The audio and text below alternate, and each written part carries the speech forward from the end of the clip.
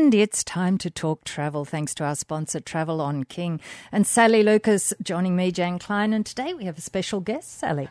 We certainly do. We're very lucky. We have Millie Brown from Scenic, and she's here to tell us about the delights of European river cruising.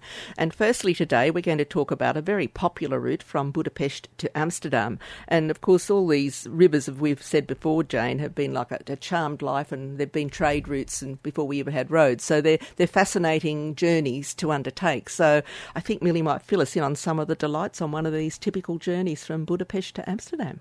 Yeah, thanks Sally and Jane for having me on today. It is my pleasure to be here to talk about our river cruising. So travelling from Amsterdam to Budapest, you'll find yourself travelling down the Rhine, Main and Danube rivers through continental Europe. You'll travel across 5 countries, stopping at 15 ports along the way. And some of those ports, I'm sure, will be fascinating in themselves. Do you have a favourite? Yeah, I do have, maybe not a favourite because I have quite a few favourites, but Passau is definitely something very special. Oh, lovely. And, of course, you've got Salzburg there as well, haven't you? Or Salzburg, yeah. I should be saying. With some great opportunity to experience those rolling hills of Austria and step back in time to that timeless movie, The Sound of Music. And Regensburg, what do we have there? A medieval old town, is it? Yeah, that's right. And in a lot of these towns, you do actually get the opportunity to stop and see these towns with the locals, with some guided sightseeing tours along the way. So with, I guess, river cruising, it is very different to an ocean cruising vessel. They're much smaller, a much smaller scale. There's no seasickness because you are sailing down the rivers. And you do have a much more intimate experience than you would have on those ocean cruising vessels. And with doing that in Europe, it's a great opportunity to only unpack once. Of course. And how many would the maximum capacity be when you say it is more intimate? I mean, we know some of the cruise ships can have up to 3,000 on them. So how many max passengers would you ever have on any river cruise, would you say? Yeah, that's right, Sally. Maximum would be around 160 passengers. So that is very intimate. Very, very intimate with our river cruising. And the cabins or staterooms or suites, whichever you like to call them these days, they're far more advanced than they used to be. And I think they're actually, for the size of the vessel, they're still quite spacious. Yeah, they are very spacious. The lead-in cabins on river cruise vessels start at around 15 metres squared and can go up to around 40 metres squared on some of those bigger cabins. Right, fantastic. Now, the next thing, what can they do if they're people that really like to be active? Even though I know you can get off very frequently on a river cruise, what sort of options do they have once they're ashore? Of course. So on shore, there are guided sightseeing tours. There've also some free choice experiences as well, so they can actually go off and do things that suit them and focus on the things that they want to see and do. And they can also bike ride. So they have a great opportunity to use bicycles on board the river cruise ships and go off that little bit further into the towns and see that little bit more as well. Which is quite a fantastic thing to do. And how about the food on board? The food. Well, you will not come home hungry from a river cruise experience through Europe. The food is absolutely amazing, and an abundance of food as well, from room service to buffet meals to fine dining, a la carte as well. Wow. Now, this journey that we're talking about from Budapest to Amsterdam, or vice versa as it does, what is the duration? So it is a 15-day river cruise, and you're travelling through 5 countries, stopping at 15 ports along the way. So you are constantly off the ship, exploring new and exciting towns and villages. Or alternatively, you could be sitting there at sunset with a glass of champagne watching the world go by. That's exactly right, Sally. Exactly right. So a wonderful experience to be had, and of course they're just become such a popular thing for Australians to do at the moment, river cruising. It's really just grown and grown and grown. So and we're getting more and more rivers and more vessels that we can cruise on, so it is quite an amazing journey for people to undertake. And you're right, you never hear anyone come back and actually complain after they've done a river cruise. No, that's right, Sally. It is a fantastic way to see. I would think any part of the world where it has a river, I think there should be vessels on those rivers to see all of those towns. Fantastic. Well, we'll be back in a moment to talk about another part of Europe, France, which is in my books, you know me, Francophile. So I'll be looking forward to talking about the spectacular south of France. And to NURFM 21 past 1, we're talking travel.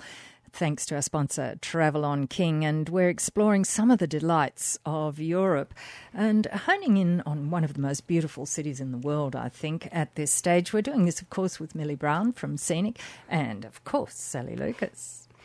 Thank you, Jane. Yes, well, we're starting in Paris now, the city of love and the city of light, as it's called, and such a beautiful city it is. So, Millie, take us on this journey through France. Yeah, so starting in the beautiful city of lights, Paris, of course, there is no better way to start a spectacular south of France journey. You are starting with one night in Paris. You venture down to Dijon aboard the TGV high-speed train. So it is a very quick trip through the beautiful, spectacular northern part of France. Arriving into Dijon, you have a beautiful sightseeing tour of Dijon with, of course, a tasting of that famous Dijon mustard. And there's nothing like their Dijon mustard. No, when I was there, I actually tried, they had a special and it was a truffle-infused Dijon mustard. Oh. It was divine. To die for, no doubt. And then where were we off to after? Dijon is beautiful. I went there last year on the barge cruise as well. And then you've got Beaune, which I loved as well. Yeah, that beautiful heritage-listed city of Beaune. It is truly spectacular there. And again, you will get the opportunity in all of these cities to experience them just like the locals do with some sightseeing tours. And we're going on then to Mâcon. Yes, and we mentioned the food on board earlier. With any river cruising experience, it is always a 5-star quality food, and south of France is absolutely no exception. Beautiful food and absolutely amazing wine, of course, being in the wine capital of the world. Yes, and just out of interest, I'm just asking you this, with the food, do they actually have all the food on board before they start, or do they source local produce along the way? It's definitely sourcing local produce along the way. And with some river cruises, you do actually have the opportunity to go shopping with the onboard chef to help you experience those, where they get that produce from along the way. Yeah, no, that's fantastic. It's always good to know that you're assisting all those local producers, I think, and eating their beautiful produce as well, which is really quite fantastic.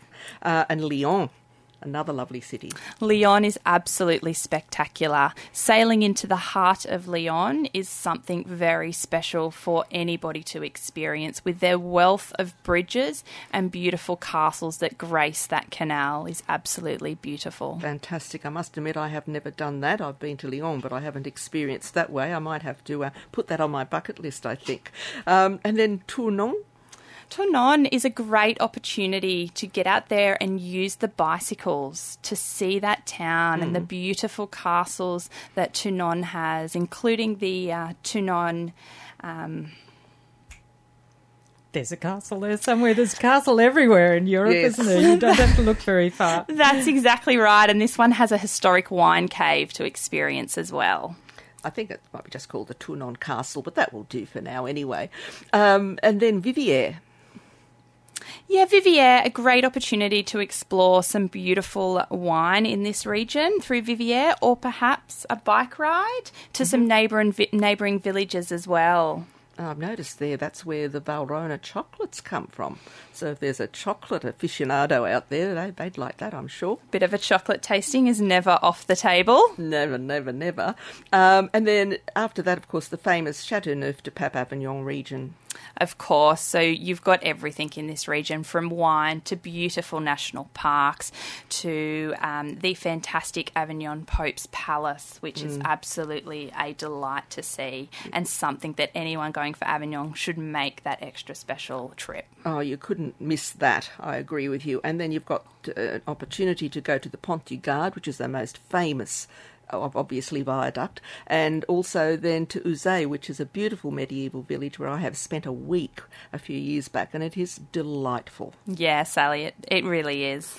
And that is fantastic. And then, last of all, I suppose, or almost last of all, you're going into the Camargue region, which is famous for its national parks. Yeah, that's right. So you have the opportunity to visit the 60-hectare bird park, which is situated there, to see many of the different bird life that do call that national park their home. Or you can also visit a lavender museum and a lavender farm near to this region as well. Oh, so lots of opportunities for all sorts of experiences. And then lastly, we've got Tarascon. Yeah, so this is an opportunity to, I guess, visit the World Heritage listed site of Arles, which is absolutely striking and produces some amazing wines, of course, being in France. Like everywhere, isn't it? Isn't That's that interesting? Right. And then finally you finish up in Nice, and I guess you can then have some extra time there if you wish before you continue on to wherever else you want to go. Yeah, so you're finishing right down near the Mediterranean Sea, so it is an absolutely fantastic opportunity for anybody to spend a little bit more time in perhaps Nice or Monte Carlo, or even making that little bit of extra way down into Spain and visiting Barcelona. Yes. Is also an option in this region as well. It's not too far away at all. No, it's not. And these days, with all the fast trains, we're very lucky that we can get around Europe a lot more speedily than we used to be able to. Look, so thank you so much, Millie, for coming on board with us today and giving us a little bit of a taste of some of these river trips in Europe. I thank you for your time. Thank you, Sally Lucas. Thanks, Jane. And we'll talk travel again next Friday after the 1 o'clock news on 2NURFM.